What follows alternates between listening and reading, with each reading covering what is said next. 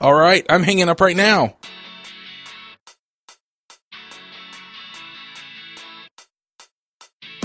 This episode is sponsored by Hired.com. Every week on Hired, they run an auction where over 1,000 tech companies in San Francisco, New York, and LA bid on iOS developers, providing them with salary and equity up front. The average iOS developer gets an average of 5 to 15 introductory offers and an average salary offer of $130,000 a year. Users can either accept an offer and go right into interviewing with the company or deny them without any continuing obligations.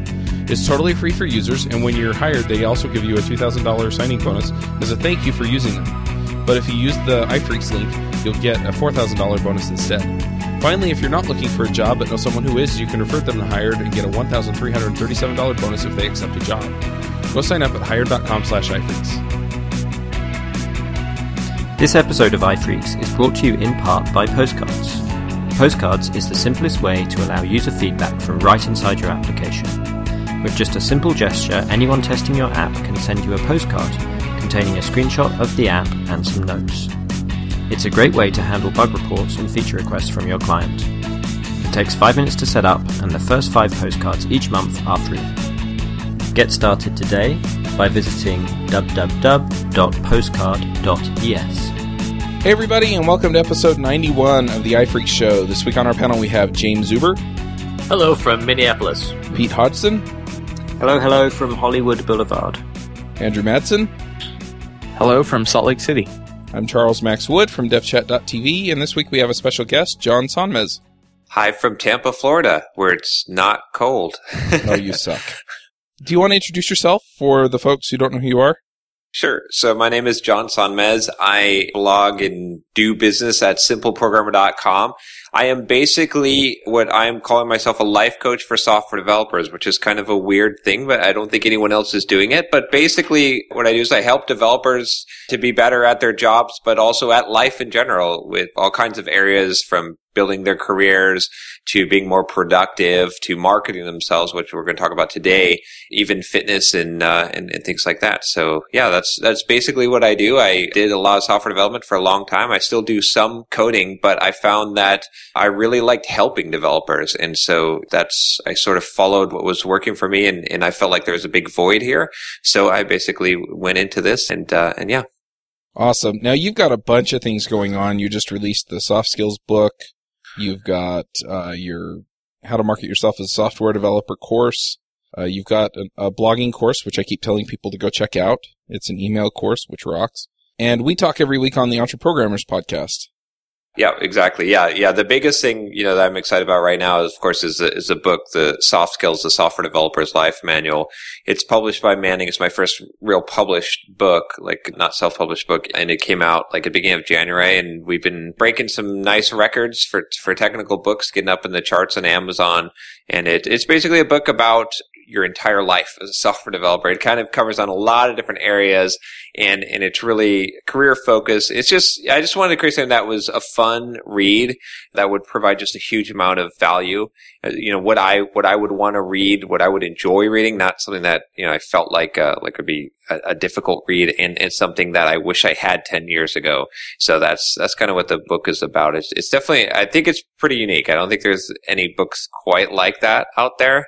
So it was a little bit of a risk, putting it out there, but so far it's had some pretty good positive reviews. So now I know that some people heard the word marketing yourself and turned off the podcast. Why should people care about marketing themselves? The big reason really is because the thing I like to talk about all the time is, in fact, I'll say someone had just posted this on Twitter. They had brought to my attention. They said that Judge Judy makes $47 million a year, while a Supreme Court judge makes $227,000. Now, those are, even Supreme Court justice, that's a pretty big number. But the difference between those two is not really in skill, right? I mean, a Supreme Court justice is probably, let's say that they're at the same level as Judge Judy, right? I don't know who's better. I don't really watch Judge Judy, but I would assume that they're pretty equivalent level of skill, or maybe the Supreme Court justice, maybe they should be better. In fact, I hope they are, right? So it's not skill that's determining the difference in pay there. What it is the name. right? It's name recognition, right? Celebrity chefs, right? It doesn't mean that we all have to be celebrities, right? That we're going to make millions of dollars per year as software developers, but it does kind of point out the fact that having some kind of a name, having some kind of reputation, building some amount of authority in software development, sharing what you're learning and what you're doing and helping others is really valuable to your career. It's immensely valuable. It's like a multiplier for your skills. So, you can be really skillful, but if you're sitting in your basement by yourself coding up these amazing things and no one knows about it, it's not going to benefit you much. So, even though marketing has a bad word, all I'm really trying to do is to help developers to be able to get the message out and to be able to reach more people and show off the cool stuff they're doing while providing value for others. And that's sort of the cornerstone that I think is good marketing is you're doing things that are valuable for others. Just like this podcast, right? I mean, it's not a money maker, super not going to get rich from doing this podcast and everyone that volunteers to do this podcast, but it's something that has a huge value to people. And it also is something that builds authority in this area for everyone that does this podcast. So a lot of the hesitancy with the tech community is they think of marketing, I think the slick guy with a Rolex, talking a bunch of stuff, throwing his cards around, but is that really what it's all about? No, I think, like I said, I think the biggest thing is that some people view marketing like that, right? And I think that's, in developer community, we've got that kind of bad taste in our mouth. But the way that, sort of the philosophy behind the marketing that I preach is it's something that I do is give 90% of what you do away for free and charge for 10%. Because I think that's the best way to market, right? Because if you give someone value, then they're going to come looking for more. And if you give them free value, they're going to spread that and share that. So when I talk about marketing, I'm not talking about sending sleazy emails to people and trying to, being like a used car salesman.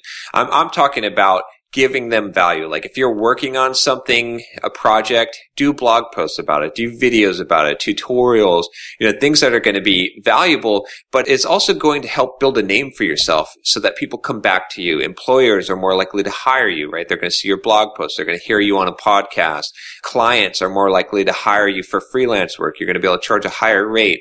And if you want to be an entrepreneur and you want to build an audience, that's how you build an audience and you sell a product to people who want to buy from you because of you, not because you chased them down and did some kind of sleazy tactic to try to get them to come in the door and buy your thing. So it seems like you're focusing a bit on the outcomes, right? The things that people want.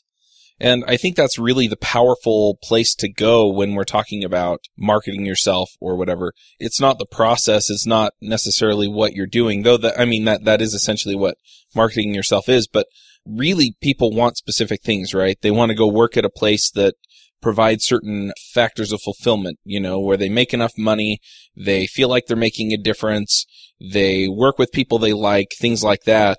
And this marketing yourself as a developer really just boils down to putting yourself in a position where you can get those jobs or where you can get those clients if you're freelance, or where you can provide whatever value you want to provide if you're, not necessarily coding all the time, but you're a project manager or something like that. Right, exactly. Yeah, and that's the key thing is it's valuable for everyone, right? Because I always talk about, the first time I realized that this was valuable for me, I was a career developer, I was just interested in working for a good company and having a good job. It was when I was looking for a new job, or I wasn't even really looking at this point, but I'd gotten out of the blue an email from a recruiter that basically said, "Hey, we want to hire you for this job. Not we want to interview you, we want to hire you." And, I replied back and said, "Oh, don't you mean interview?" And they said, No, we've already read your blog. We've been reading your blog here at this company for a while, and we're familiar. We just want to give you an offer. And I thought, wow, this is really interesting, because I'd never created my blog to do that. I'd never even imagined that, but I immediately saw the value. And then I realized that this was something that, just a little bit of marketing, and again, the word marketing, it's really just a little bit of spreading knowledge and putting yourself out there has a huge, huge value that's going to help you in your career. And so that's when I really started going on this and saying, okay, well, I kind of did this by accident, but could I help someone to engineer this to be able to benefit from it? There's definitely that benefit. I had a conversation this week with someone in France that I'm talking about bring on as a client. And he's like, I read your website. I saw your blog. I feel like I know you. So we start off that conversation already on a good note. And, my blog gets 10 hits a day, like nothing. But people that do read it are the right people at times. So if they get a wind of who I might be, then it helps me. It helps people explain, this is how I approach problems. This is what I do. So it definitely can help, even if you're not getting tons of views. Right. Yeah. And you're absolutely right. It doesn't really take a whole lot. The one thing that I always challenge developers to do is to just type into Google their name. And that's what the world, you can think what you want about what image you're portraying to the world, but that is who you are to the world in general. And so if you type in your name, and you don't have to have a super big blog or whatever, but if your blog comes up, right, and then someone clicks that and they start reading, man, that's, how we always hear the advice, like make your resume like 1 page or 2 page, make it short, that no one's even going to read it.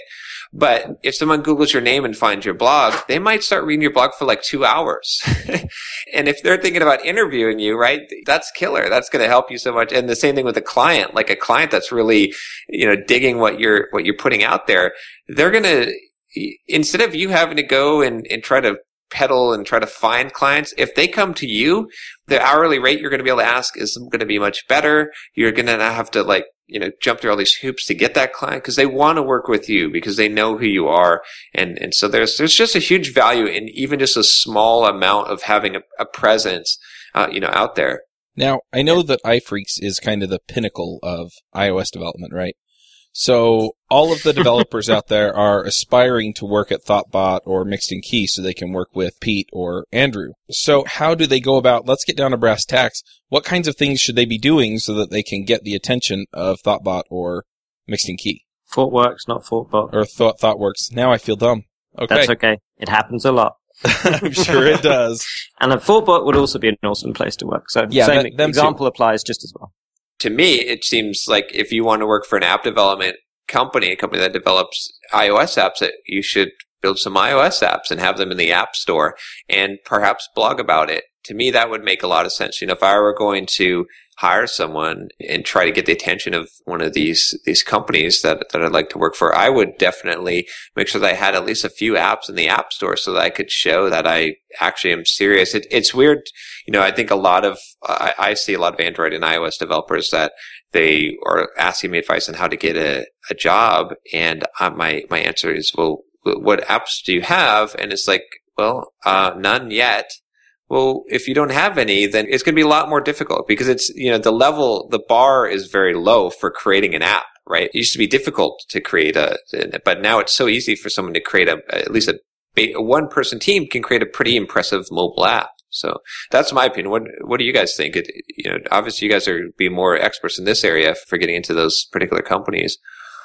I kind of wanted to share an anecdote, which is that the last developer we hired for Mac team at Mixed in Key, whose name is Chris, he was an iPhreaks listener before we hired him, before we knew who he was. And so that was kind of fun because he did recognize me from the show, and he's been absolutely excellent. We've been very happy with him. So iPhreaks listeners seem to be of a high caliber.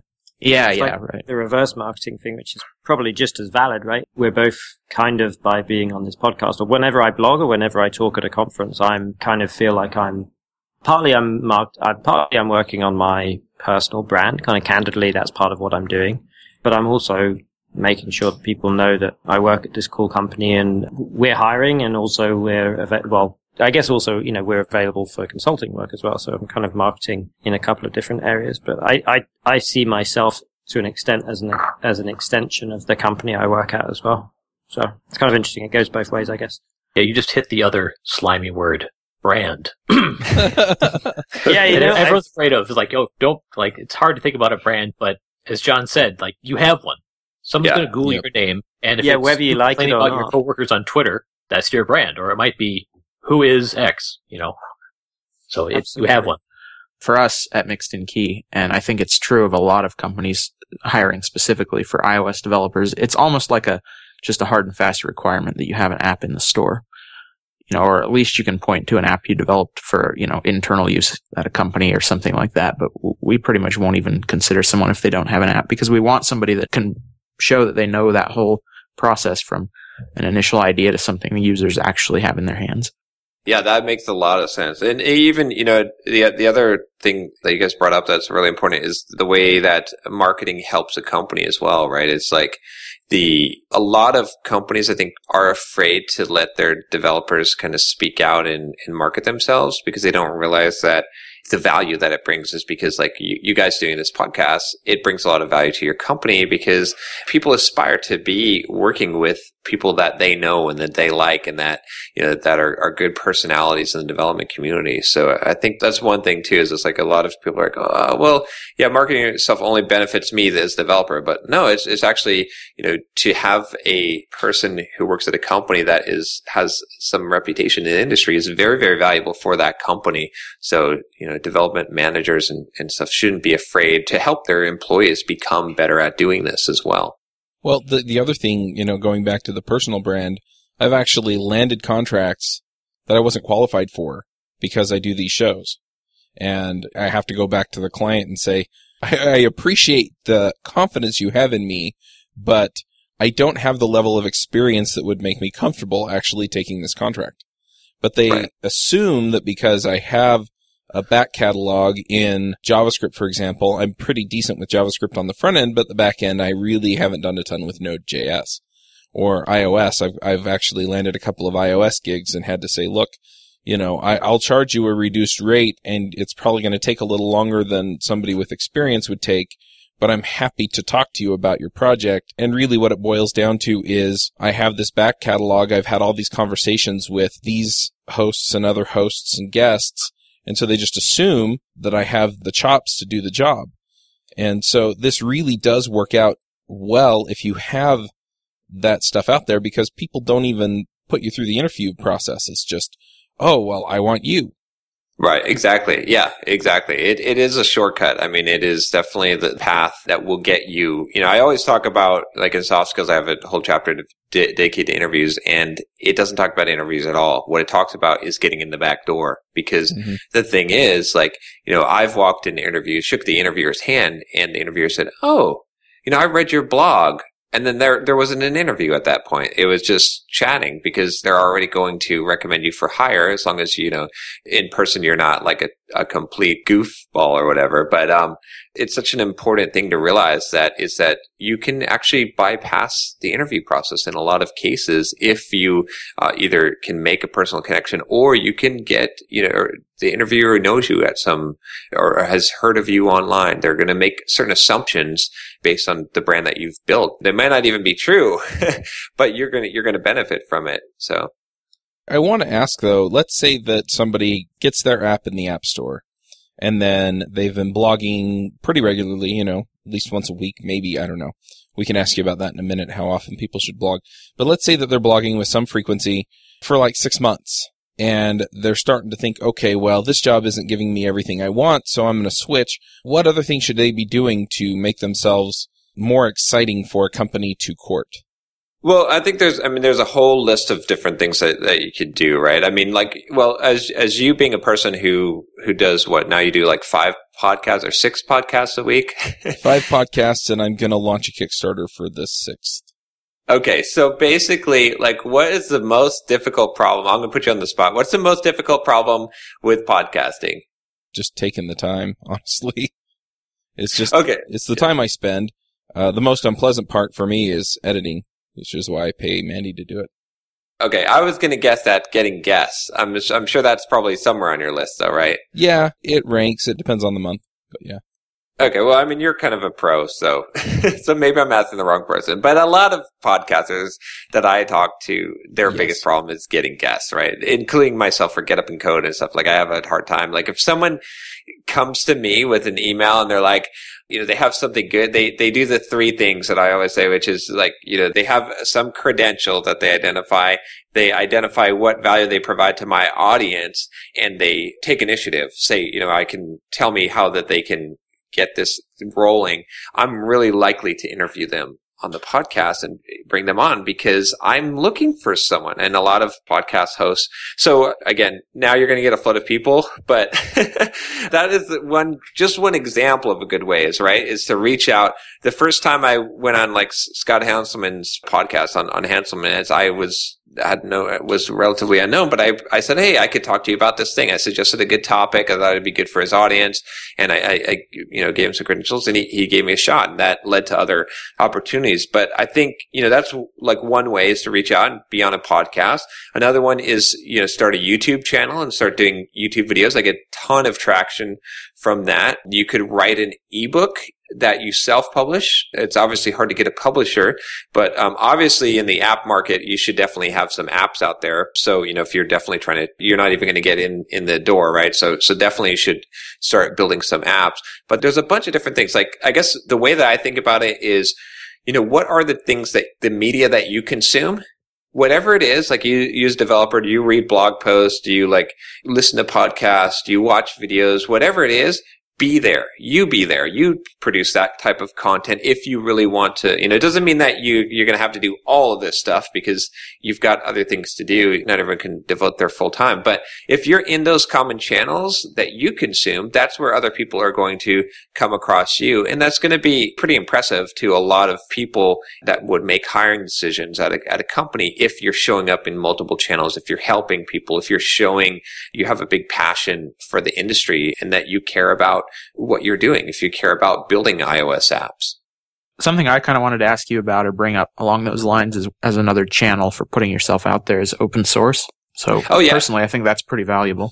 Yeah, I think that's huge. It's one of those things where I don't focus a lot on it just because I've got so many other things on my plate, so I don't talk about it as much, but I'm glad you brought it up because this is a huge thing for a lot of people. A lot of people have really built up good names and reputation for themselves in the open source. And the nice thing about it is people can see your code, so they can see first of all, your habits are, and then also what kind of coder you are. Like, as an interviewer, when I've interviewed people to hire at a company, I know that my biggest risk as an interviewer, the thing I fear most of all, is they don't actually know how to code. And it seems really silly, but I've interviewed for Fortune 100 companies where I've interviewed candidates who had impressive degrees and experience, and they could not actually code. So if you're doing open source, if you have a repository out there and you can show some work that you've done, it relieves one of the biggest fears, because you don't want to hire someone, as an interviewer and then have to tell your manager or it be found out that person actually cannot do the job. And it's a lot of people, you'd be surprised at how many people fake the ability to actually write code, or they can fix bugs, right? But they can't actually write some real code and write a real application. And so doing open source is definitely a really good way to demonstrate that and alleviate one of the most common fears that I think hiring managers and interviewers have. I think that's definitely legit, and a lot of this stuff is definitely true, where you're helping out, a hiring manager or someone like that from basically you're making it easier for the company to identify you as a good candidate.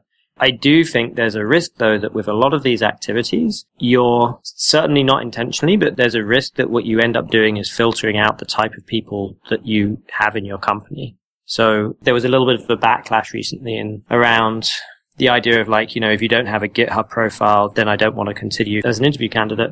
If you stick to that rule, you'll have a bunch of people who are good at contributing to GitHub, but you're going to miss out on probably a little bit of diversity, right? Because you're going to have the people who don't have families or have time to do all of this extra stuff outside of work. Now, for some companies, maybe they're okay with that.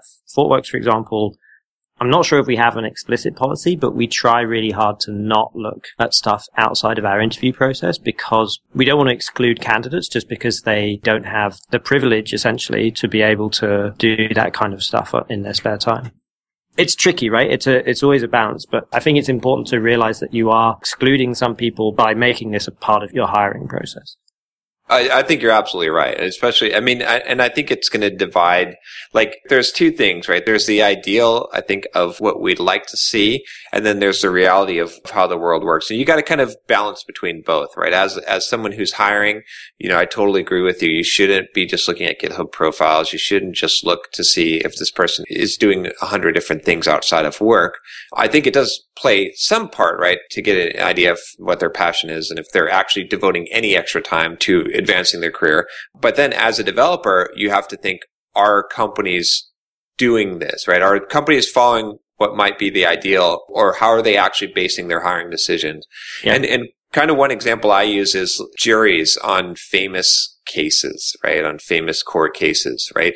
The jury is supposed to be isolated, right? The jury is supposed to be kind of like how you're describing the ideal interview process, where they don't know anything about the case or anything ahead of time. But on these big cases that have gotten media attention and stuff, the jury is totally biased. They've already heard about the case. They've already sort of made up their, like, you can't stop them from being biased. So as an interviewer, of course, you want to limit the bias as much as possible. You want to have the diversity. But as a developer applying for jobs, you want to influence the bias as much as, so it's kind of like the practical thing to do is that if you have built up a reputation, it's going to be to your advantage as a developer. So I totally agree with you. Like, I'm not trying to disagree, because I do agree with you that ideally we base it off of qualifications more so. And it's unfortunate to compete against someone just out of college who is like spending 80 hours a week coding up on GitHub repositories on their own. They don't have a family. They don't have like all these other responsibilities. And so it's kind of unfair to play against that person. But at the same time, it's like, even, I've got a wife and a kid and I have a lot of other responsibilities, and now I do this full time. But before then in my career, I would always devote at least I would say wake up an hour earlier each day and spend that 1 hour just improving your career, whatever it is. If it's writing blog posts, or if it's contributing to open source, or if it's, building your app that you're going to put in the app store. Most people can give an hour a day. And yes, it's not going to be as impressive as, the whiz kid who in his college dorm develops, 50 iOS apps and whatever, but it's going to make a huge, huge impact it's going to put you in the 95 percentile. It's really easy to get in the 95 percentile is what I think, versus, trying to get into the 99 percentile is very difficult. I'm going to jump in here and just kind of add something to this. This is something that I tell a lot of newer developers to do, is to basically find the open source projects that the company they want to work for uses, and then find ways to contribute to that, just because then you are actually speaking directly to those biases. I understand the problems you're trying to solve and the tools you're trying to use to solve them. And it really does pay off in a lot of ways, because, you're already speaking their language. And ultimately, and this is just another piece of guidance I give to a lot of people, and that is pick the companies you want to go work for, and then figure out what their biases are, or what tools they're using, or things like that, so that you can tailor what you're doing to getting that job that you want. That's I'm actually going to steal that one. That's a really good idea. I never thought about advising people to work on the open source projects that the company that they're applying for is using. That would work wonderfully. Yeah, and some of the companies out there, I won't mention any ThoughtWorks names, but some companies out there actually publish the tools and practices that they use. ThoughtWorks publishes their Tech Radar every year. And if you want to know what they're kind of bullish on, that's kind of new that they're adopting right now, all you have to do is look at it.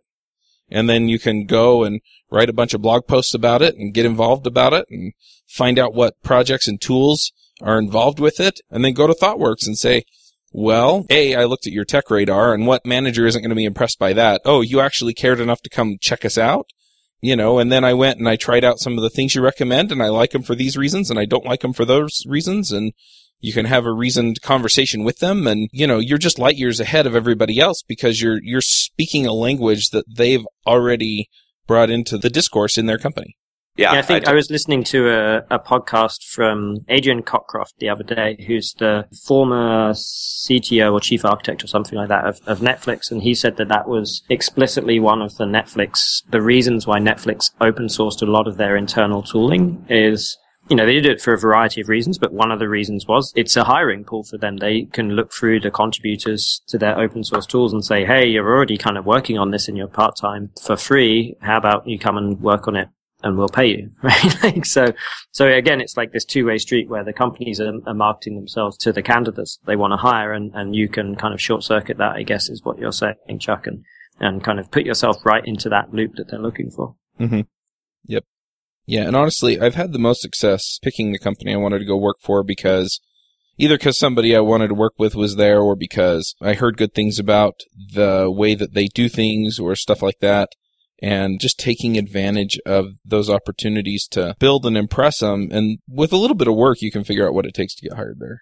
Yeah, that's a really good point. I think a lot of, just in general, a lot of people, when they start their job search, what they do is they blast out 50 resumes to 50 different companies, and then they get maybe let's say 3 or 4 interviews from that. But it's so much more effective use of your time to, instead of applying for 50 companies, apply to 5 companies or 6 companies, but really, really hone in on that company and custom tailor your resume for each one of those, and really try and do the things that are going to increase your chances, that make you the perfect fit for that job for each one of those 5 or 6 jobs. And then you get interviews for all 5 or 6 of those companies, and your success rate is going to be a lot higher than this blanket approach. Plus your offers are probably going to be better in that case. Yep. I do want to change the topic a little bit, though, because we're talking about marketing yourself. I think targeting your marketing is a good idea, and that's why I brought it up. But let's go back to blogging and stuff for a minute and talk about how targeted you want to be there. So I know some people like Simple Programmer, which is John's blog. There are a lot of posts and videos across a lot of different topics. But in a lot of cases, it pays off more to build your reputation around one community or one technology or one set of technologies. Do you have a recommendation one way or the other? Yeah, so there's kind of 2 ways to do this, but there's an overarching principle here, right? So it's kind of funny because sometimes people look at my blog just like you said, and they say, well, wait a minute, John, are you telling me to specialize, but you are not specialized? So I'll kind of get to what I'm doing in a second, but the general principle of advice that you want to pay attention to is it's almost always better to be a big fish in a small pond. Being a small fish in a big pond, it's very difficult to make a splash. So what you want to do is try to figure out how can you be a big fish, especially when you're starting out. You want to be the big fish in the small pond. So I always recommend that developers specialize. I just did an interview with Taisir Judah, who started his blog a year ago, just barely over a year ago, and he's getting 100,000 page views a month. Now, when I interviewed him and asked him why, one of the key things that came back, he's doing a lot of things right, but one of the key things was because he chose to make his blog about ASP.NET Web API security. So it was specialized in this very narrow frame of technology and then security within it. And so he was able to deliver a very solid message, get all the people that were using that technology, right? A lot of developers that are into mobile development say, well, I want to create a blog on mobile development. And I say, well, okay, there's a lot of blogs on mobile development. No one will notice you if you do that. But how about if you focus on, I use this example as the Android list view guy or the iOS list, I forget what the UI table view. Yes, UI table view, exactly. Right. If there was a blog, it's not there anymore, but Data Grid Girl, I remember this when I was doing ASP.NET. So, and she built a nice name for herself because I was like, oh, every time I have a data grid problem. But let's say that you are the iOS, a UI table view person, right? And you blog about that and you write about that and you go over all the intricacies and details of that, just like CSStricks.com, right? And if you do that, what's going to happen is that everyone who wants to, all iOS developers who end up using table view, they're going to come across your stuff as soon as they, would Google table view, UI table view. And if you have videos about it and all this stuff, right, you're going to be known as the expert. When you go to ask to speak at a conference to submit, and you have a specialty and you're known in that specialty area, guess who they're going to want to talk about UI table view? It's going to be you. You have a talk on that, right? If you submit for magazines or things like that, it's going to be so much easier. Or go on a podcast and we're going to talk about, I'm the expert on UI table view, right? So having that specialty is going to be immensely valuable, especially starting out, because it's going to let you get the audience quicker. People are going to recognize you quicker, right? If you're just I'm cool iOS developer guy. It's really hard to get an audience because it takes so much more impact. You have to be in so many more places for someone to recognize you as a name in iOS development. But it's much easier to be a name in iOS development / UI table view, right? Because that's a very specific thing. So I usually recommend to narrow down, and then you can always expand out later as you build an audience, and then you find you expand your circle. Like maybe you start out with that specialty on UI table view, and then you expand out to UI for iOS, or maybe you expand iOS in general as you've got more of an audience, and then you've got somewhat of a name. And that's sort of what I did with Simple Programmer. Obviously, I didn't architect this as well as I am able to give advice to people now, looking hindsight. But now, Simple Programmer is basically, the theme is making the complex simple. The idea is life coaching for software developers. I'm the guy that, gives the sort of motivational, like the Tony Robbins type of thing for software developers. And so that's but starting out with that would have been really difficult because who's going to listen to me? But once I start to build an audience, and then that kind of brings me to the second part of this, which is instead of specializing, you can also go with a theme, like being unique in some way. So there was, if you're familiar with Iris Clisson, she's kind of had some pretty big popularity in the dev circle, and she was able to come right onto the scene and make a really big splash with her red hair and pink hair and the way that she blogged and just her personality and attitude. It's harder to do that, right? But you could also theme, you could be the angry coder, or you could be, whatever it is, and that could also work for you. So it's much harder to go that route, so that's why I usually recommend to specialize. But if you try to just create a generic blog on some topic, it's going to be really, really hard to gain traction. That's my short answer. I worry about the inverse of that, where I'm like a magpie brain. I kind of get excited about 500 things and I jump all over the place. So I'm on a podcast about iOS. I'm doing a conference talk next week at JavaScript. I'm at a client helping them re-architect their Java backend. I have so many different things that I'm interested in. I end up kind of spreading all over the place and not really necessarily focusing on one thing. And it's definitely something I'm aware of, is that, again, that dirty word, the personal brand thing, my personal brand is diluted because I spread it across a lot of different places. That's a good point. I think, a lot of people are afraid of this, or they don't know how to. There's two common complaints I get about what I'm saying with this. One is being pigeonholed, right? They don't want to be stuck in this thing and think that that's all that they can do. And two is they like to do a lot of stuff. And I totally can relate to the second one. I like to do a lot of stuff. I do iOS, Android, Java, C#, you name it. I've done tutorials on Pluralsight and stuff on all those topics. But here's the thing, is you don't have to quit doing all this other stuff. It's just that, if you can make the focus a little bit narrower, especially for someone just starting out, you having more of a reputation, it'll be probably easier for you to have your hands in more things. But someone just starting out, it's definitely going to be easier for them to build a reputation faster if they specialize. But, there's a difference between, I guess, what you build your sort of personal brand around and what you actually do. So an example I always have to work this example into one conversation, but I always say, like a plumber, right? Let's say that your garbage disposal broke down and, you go and you look for plumbers to fix it, and you're going through a search on plumbers and you see ABC Plumbing and you see, Jack's Plumbing Service, and then you see Mr. Garbage Disposal Fix-It Man Plumbing, right?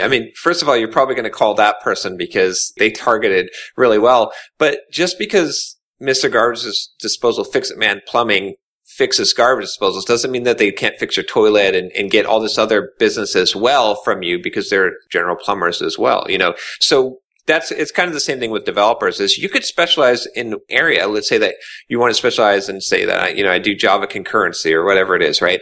And then when people come to you, they will see all the other stuff that you do, or you can let them know about the other things. So it's more of being effective, really, than, the most effective thing is to have a very clear, concrete message of what value you provide and what you're about, rather than being spread out. It's like if you get in an elevator, you hear about the elevator pitch. It's really hard to elevator pitch someone and be like, okay, well, So here's what I do. So I sort of I do this iOS development, but then I do this and that. And you got to kind of pick one and go with it. Otherwise, if you're doing that elevator pitch to get a job or to, land a client or something, the more scattered it is, the more difficult it's going to be to sell someone on something. So that's kind of, there's obviously exceptions to the rule. And as you build up an audience, it becomes less and less of a thing. Like I always pick Uncle Bob Martin right out because he's just got a name, right? It doesn't matter what language he's coding in. He can be doing 50 million things, but he's just known as an excellent software developer. So at that level, the specialization is not nearly as important. But at the lower level, when you're trying to build a name, it's more and more important. I agree with all of that, except, I'm sure you've heard this before, but the risk is, let's say as a developer, I decide, I'm going to focus my public persona, my brand, whatever you want to call it, on JavaScript and pick a subgenre of that. And then I get, I decide I really want to work for this iOS company. If you Google my name and all you get is all this stuff reinforcing this message that I'm an expert or that I'm really into JavaScript, then, maybe that can work against me. It's true. I think you're right. There's always going to be a matter of trade-offs, and that's kind of what you have to decide as an individual developer. It's and I would pose this argument to you as I would say, would you still be better off than the completely no-name developer? Right? Good point. So it's a trade-off. You're going to have to choose that and decide for you. I know a lot of people that have switched. They're known for one thing and then they jumped over to another thing and they've been able to successfully transition. But almost in all cases, I would say that it's better to have a name for something in development. Even crossovers, you see it all the time in the celebrity world, right? I'm not going to say anything bad about Shaq because he's really large and he could pound me into the ground. But he was a really good basketball player. I don't know about his rapping. I know that he made a rap album. I don't know if it's good. But I know that his name of being a basketball player is probably what got him the contract. I don't think it was he submitted a demo reel and there was a double blind, with the producer and they're like, oh, this guy he's just a good rapper. Maybe he's a good rapper. I don't know. I didn't listen, but I think there's a little bit of that carryover. So you can benefit from it, but there are trade-offs. We'll go with this anonymous tall guy. He seems like a good musical artist. Yeah. Well, and it's not just the topic, but you can also vary on the medium, and that's where I was going to go with this. So I don't mind blogging, but I really like podcasting. I really like doing screencasts. So I'm going to go there first. So whether you're going after an audience on YouTube or whether you're going after an audience in iTunes or whether you're going off after an audience somewhere else, do something that's kind of a natural way for you to express whatever it is that you're trying to express. And then kind of to your point, Pete, the other thing is that, if you decide you want to do something else, there is no harm in switching. You can just say, you know what, I still love JavaScript, but I'm kind of into iOS and I kind of want to do that a little bit more now. And sure, you're probably going to lose some people who are interested in your JavaScript content. And now that you're putting out iOS content, they're not going to be as engaged. But if you're not engaging people on a level or in a place where you really resonate, then I think you're building a tower in the wrong city. And it's not going to get you what you want, which is that job where you're doing stuff you like with people you like that fill those fulfillment factors that pay you what you want to get paid. And so what's kind of the point? Especially in this day and age where developers with any kind of experience at all are in high demand. So, get out there and do the things that you like about the things that you like and build your reputation that way. No, I totally agreed with what you said. All right. Well, we're getting kind of close to those hard stops we talked about at the beginning of the show. So I'm going to push us toward picks unless there's just something else that will dazzle the mind and inspire people to go out and do great things for their careers. I thought I would give away or do maybe some giveaway and a little promotion for your audience if you're cool with that. Yeah, sounds great. So if someone wants to get my How to Market Yourself as a Software Developer course, they can go to devcareerboost.com and get it. That's devcareerboost.com. And I will give $100 off for listeners of this show. And you can just use the code, let's just say iFreaks. That'll make it nice and easy. So that course, it's a lot of what we talked about today on the show. Just got videos that show you how to create a brand and how to create a blog and and ebooks that talk about, using social media and networking and all kinds of cool stuff to help you boost your career. So $100 off devcareerboost.com. Just use the code iFreaks. And then I'd like to give away, it's nice to get a discount on a thing, but I'd rather just like to give away something as well. And so I think the best thing I could probably give away is signed copies of Soft Skills book. I want one of those. How do I get one of those? I sent you one of those. I know. I'm just being funny. Anyway. So what I would say is, for people that comment on this show, I'll send out 3 of them. So someone who comments on the show, we'll pick it randomly. You just comment on the show and just say what you're going to do to improve your career this year. It's near the beginning of the year. So just say what you're going to do. What step are you going to take? Are you going to create a blog? You're going to do something, just something that's going to benefit you and help your career. Because a lot of people don't think about managing their career. And hopefully this conversation will get more people thinking about that. So 3 free copies I'll send out that are signed just for commenting on the show. Awesome. Yeah, we'll let it run for a few weeks, and then we'll announce winners. Yep. All right.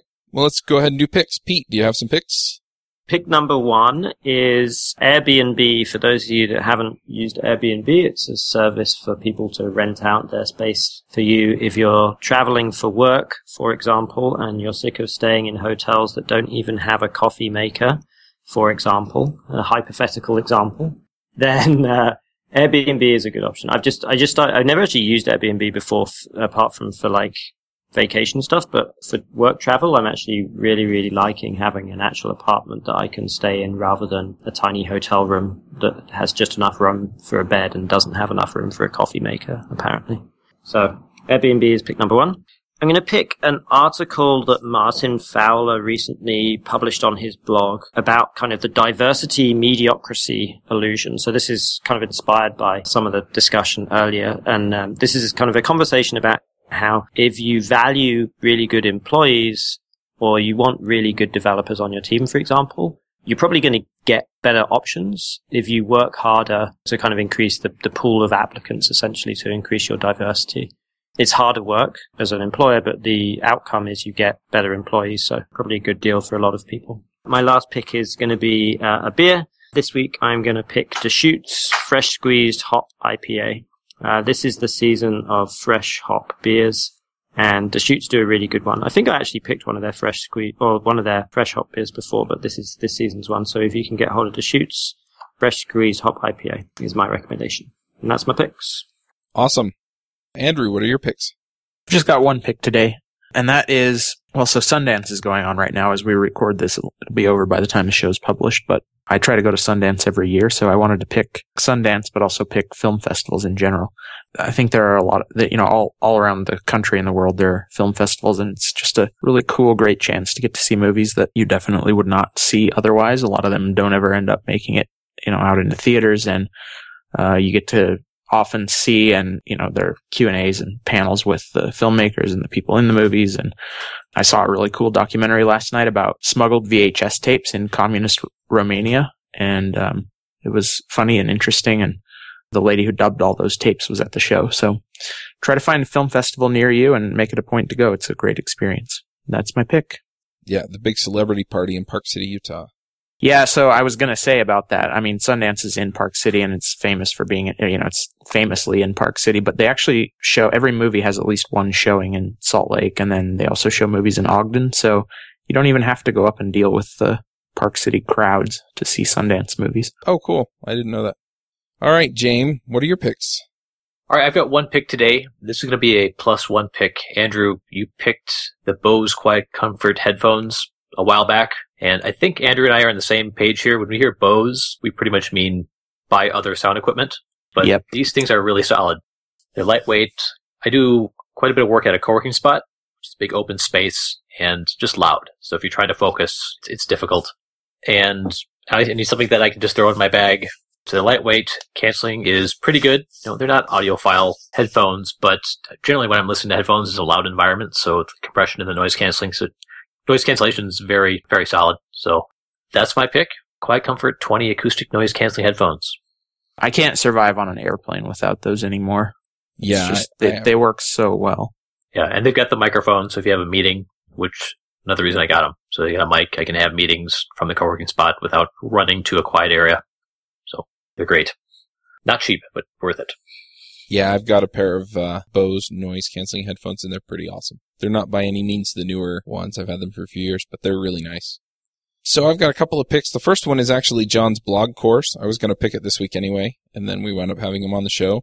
You can get it at devcareerboost.com/blog-course, and it is awesome. You basically get one email every day for like 7 days. It walks you through starting up a blog, and it is really great. I'm not going to give away all of John's secrets. He can do that when you sign up for the course. But if you're new to blogging, I mean, he starts at the very beginning, and then he has some terrific advice for people to build their blog and get started with writing those first articles. So go check it out. My other pick is something that we discussed on the Entreprogrammers podcast. I also got an email about it while we were recording, and it's called interviewed.io. And you can go and look and see where people that you want to know about have been interviewed on podcasts. So my list is relatively short. John's list is quite a bit longer, but you can also go look at other people. So some of the people that I went and looked at were John Lee Dumas from Entrepreneur on Fire and Pat Flynn from Smart Passive Income. And you can see all of the places where they've been interviewed. And then, you can go check out those shows if you're interested in seeing what they had to say. So those are my picks. John, what are your picks? So I'm glad you got that one, because I was trying to remember. I knew there was something I needed to pick in that interviewed.io. It's also a good tip just for developers that, like, if you're trying to get on a podcast, go and look where someone similar to you has gotten on podcasts, and then that tool is going to be awesome. I'm going to totally use that tool to figure out where I need to be. What podcast do I need to be on?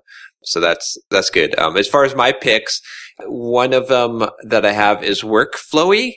It's a tool that I use. It's workflowy.com. And it's just basically this list making tool of nested lists.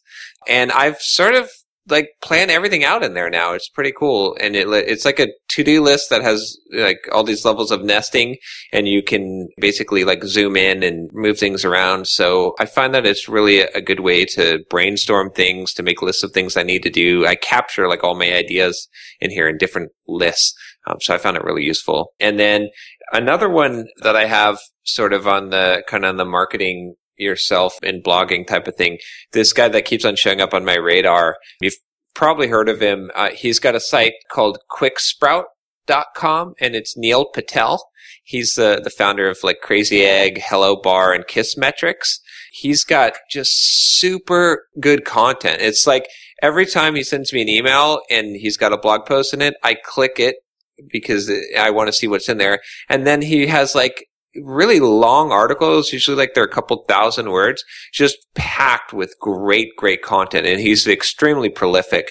So for people that are looking to get traffic to their blog and to figure out, how to really optimize some of these things, he's just got tons of hacks and doing things that would help you to get your name out there and to generate traffic and things like that. So Neil Patel at quicksprout.com. And then I got one final one, which I've been really enjoying this guy's YouTube channel. His name is Mark. I think it's Marquise Brownlee. It's MKBHD. He's like a 19-year-old kid, or maybe he's like 20 or somewhere. He's in college.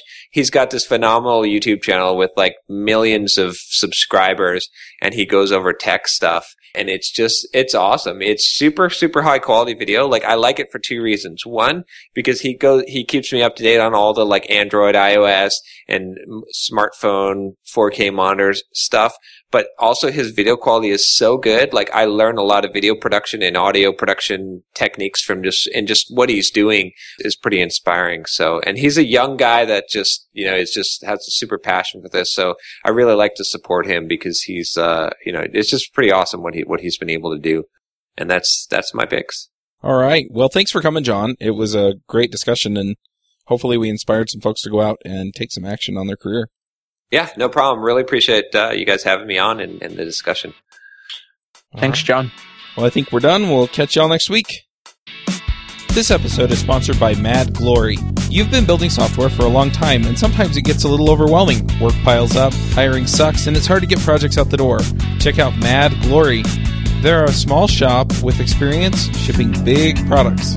They're smart, dedicated, will augment your team, and work as hard as you do. Find them online at madglory.com or on Twitter at madglory. Hosting and bandwidth provided by the Blue Box Group. Check them out at bluebox.net. Bandwidth for this segment is provided by CacheFly, the world's fastest CDN.